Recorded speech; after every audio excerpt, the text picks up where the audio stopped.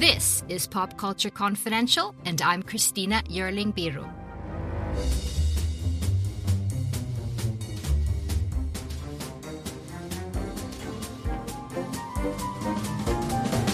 Hey everyone, thanks so much for joining us. If you remember the writer's strikes of 2008, Hollywood was at a standstill for almost 100 days.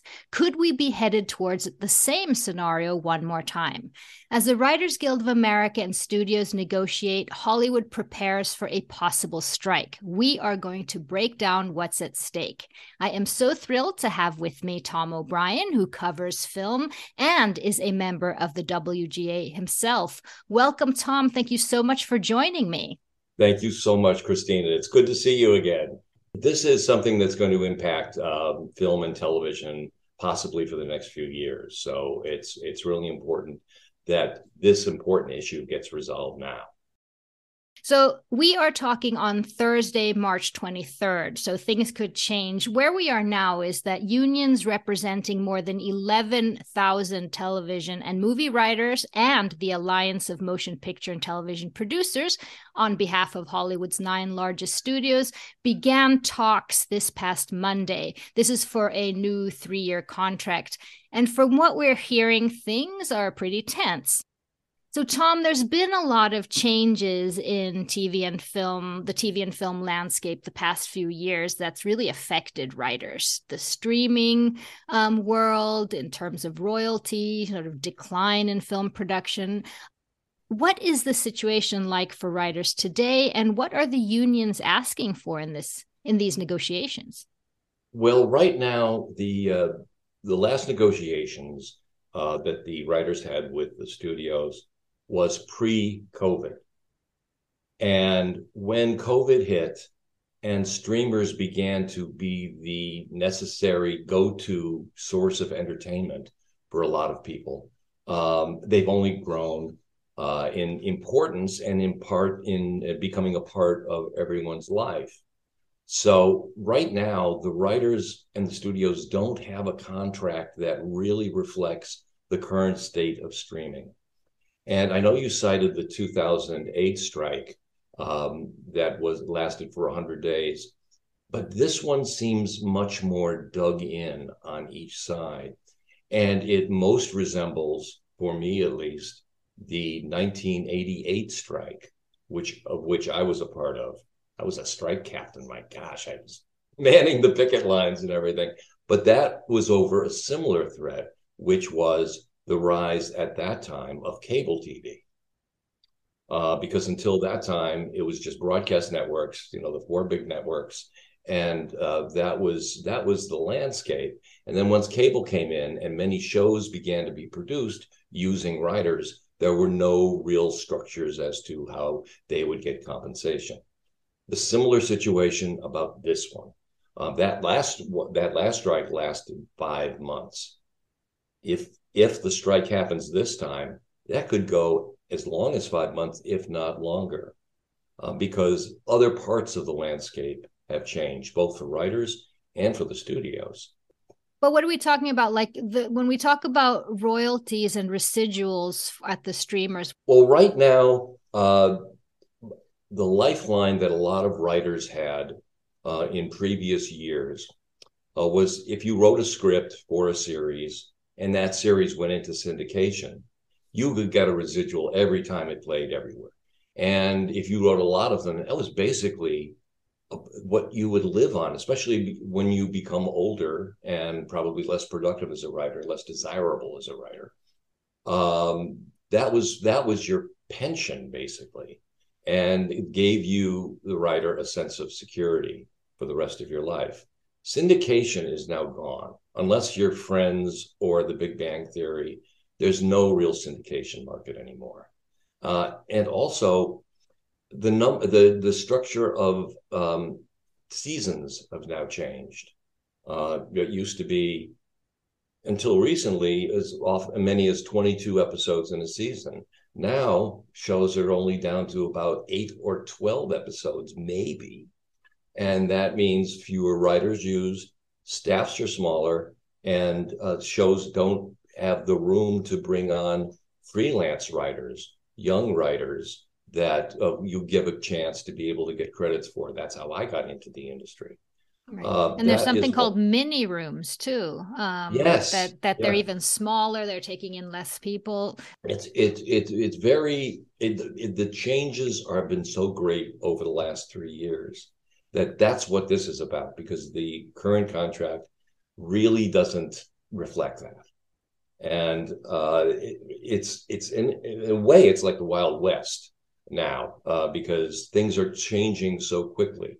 Well, what writers want to do is to be able to get out ahead of it and try and anticipate some of the changes so that the compensation that they're getting can be considered fair. Writers have always been kind of considered the least glamorous of the production elements in terms of compensation.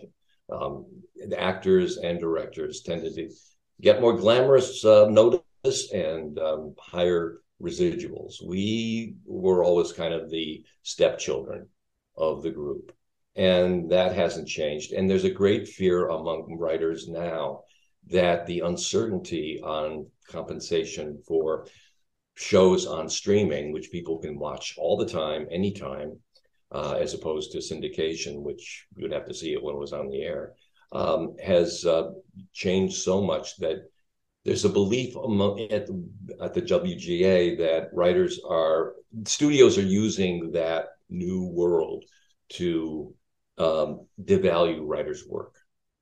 And this is something that we really do need to confront and talk about. And that's largely what's going on. Starting this week, the negotiations began this past Monday and will continue on until the contract is up on May 1st. Is there any reason for streamers to budge? Well, some are more profitable than others, and others, although I think there's some struggling streamers that will eventually become profitable, right now they're not. But the studios are holding firm together because they see negotiating tough with the Writers Guild as being, of course, in their best interest. Now, this time we have a couple of big players who are included in the studios. Studios like Amazon and Apple, whose primary economic goal is not necessarily solely entertainment. So they may have a little bit more wiggle room, a little more flexibility than those like Universal or Disney or any of the other big ones that will try and hold firm because this is their sole source of revenue. And I've been reading that producers, they are...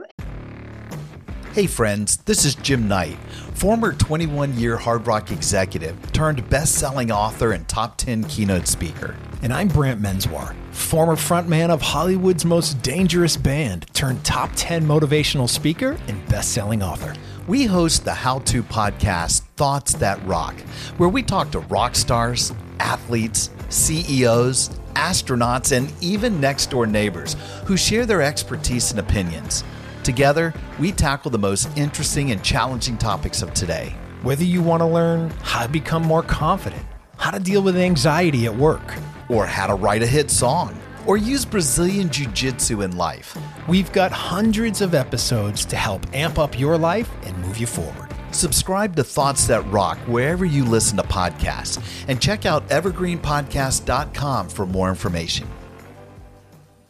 Everyone is sort of preparing for a possible strike, and it seems that the writers and the WJ are willing to consider it. And producers have begun to stockpile scripts. They've been asking writers to complete them ahead of time. They don't have to produce as much. Do you see that as a indicator that it may well be? It may, yes, and I think it's probably wise on their part to do that. The downside is that sometimes, especially on the film side, if they're rushing to get scripts in place to start production before the strike happens, then you have half-assed scripts. And I think we've all sat through films that the movie is half-baked, hasn't really been thought through. And very often those films are a result of being produced shortly after a strike by one of the guilds. Right now, I think the effect on audiences is going to be staggered, I should say. If there is a strike, and all signs indicate now that there probably will be, because both sides are so entrenched. The first kinds of shows to get impacted will probably be the topical late night shows and shows like Saturday Night Live, which have to be written that week. If production is shut down, Saturday Night Live season will automatically end, and the late night talk shows will have to restructure so that they're not dependent on monologue jokes. As far as regular series go, most series are done for this particular season. Scripts are written, and even if they haven't been completely finished yet. But this will affect maybe 2025, that new things won't be coming in the pipeline. Yes, it'll be the upcoming season, actually, 2024. Right now, pre-production will be very much hampered. Storylines, we can't talk about those yet because those involve your writers. The effect for films, though, will be probably not that impactful right away. Most 2023 releases will likely have their scripts done. It will probably be seen during the 2024 season, when that's when production will be delayed, and there'll be fewer films coming down the pipeline at a time when theaters desperately need films. Yeah, and it affects so many because it's all the other people, of course, if production stops on different things, all the other areas of people working in Hollywood who are, of course, very affected by something like this. So many outside businesses, many of which are now trying to get back on their feet after COVID. If production stops, they're going to have a huge economic impact on them, and they may not be able to survive. And there is that, to use a crass term, collateral damage that happens during production strikes that will have an unfortunately large economic impact in places where production is taking place. And unfortunately, that can't be helped. But so that is a driving force to try and get a resolution done. Now, there may be leaks here and there. These negotiations are, of course, secret. But I would kind of warn, take a lot of these leaks with a grain of salt. They may be coming from the studios and filter through the trades. Who knows? But nonetheless, it's going to be a very tough time. And I'm girded for a very long strike, unfortunately. But this is really too important to too many writers and their families to be able to be properly compensated in this brave new world. And it's a tough issue to fight about, but it's one that really needs settling right now. So is it May 1st that the strike would start? Is that when the contract is up? Yeah. Yes. Now the writers will have to vote whether they want to strike or not. And that is not a vote that necessarily is going to call for a strike. For example, in 2017, there was a strike vote during that negotiation, but there was a last-minute deal. And that could happen here. But the issues back in 2017 were not as causing the parties to be so far apart as they are now. So I doubt that would happen. I would say probably first week of April would be the earliest that WGA would ask for a vote, just to get a feel for how the members feel. I think the writers are pretty united right now because this is a issue that really affects them very deeply, and their families for the future. So if they vote to strike, it doesn't necessarily mean it's going to happen. Negotiations will continue all the way up to the 1st. But if the contract lapses and we don't have a new contract, then a strike will be needed. Well, Thomas, so you're saying that you really feel that there probably will be a strike. And you've been around a while. You're a former TV writer. You're now covering film. You, as you mentioned yourself, you've been part of the strikes. How do you think this could resolve? Well, both the studios and the WGA have new teams of negotiators here. And it's interesting, for the first time, the lead negotiators of both sides are women. And women can be as pig-headed as men, but they may be approaching this in a different way, which I am very, very hopeful for, because on both sides, both lead negotiators have spoken to the press, and both women have talked about their desire to be able to find a resolution to this. So if I was a betting man, I'd say there probably will be a strike, but there is a glimmer of hope here that the individuals involved can hammer something out. And what could they hammer out? What sort of resolutions will the writers feel compensate this new landscape? Well, it's not just a raise, but they want to be, that's important, of course. As production grew over the last decade in Hollywood, and the average compensation for a writer over the last 10 years has dropped 4%. And with rising cost of living costs, this is just not acceptable for writers who want to be able to continue to work and produce good product, and that makes audiences and studios happy. I think we just need to get some sort of template together that people can count on who are writing shows for streaming, or whose shows are being shown on streamers, that will adequately compensate them for the work that they've put in. Because the work hasn't changed. The work is as demanding, if not more so, than ever. And the compensation is going down. And that, I think right now, is what both sides, I think, want is an end to the uncertainty that a lack of a structure of compensating artists who work on streaming shows have right now. So I think the goal is wanting to get that structure in place. And once that both sides are happy, I think smaller things can be worked out down the line, and that's a way that it can avoid the strike. But if that is a big ask to be able to put together a structure like that in 5 weeks. So we'll see. But before I let you go, I have to ask you, one of the things that's come up is AI, how to deal with AI and writers. What have you heard about that? I'm really glad the subject has come up, because that is something that is going to be, I think, grow to be an even bigger issue in the years to come. To the best of my knowledge, and I'm not an expert on this one, AI will be allowed as part of research that a writer does for his or her product. So going into writing a script, AI is okay to use, but nothing in the script can be AI. That would be part of the compensation. Mm-hmm. I believe that is the issue on that. But I'm very happy that the Guild and the studios are tackling this, because I think before it's overwhelming. Yeah. Yeah. And I think this is going to become a bigger issue before the next negotiations in 2026. Let's get it resolved now if we can. The template structure for the streamers is the more important thing, but if they can get AI out of the way, that would be a huge boom, and probably lead to a less contentious negotiation 3 years from now.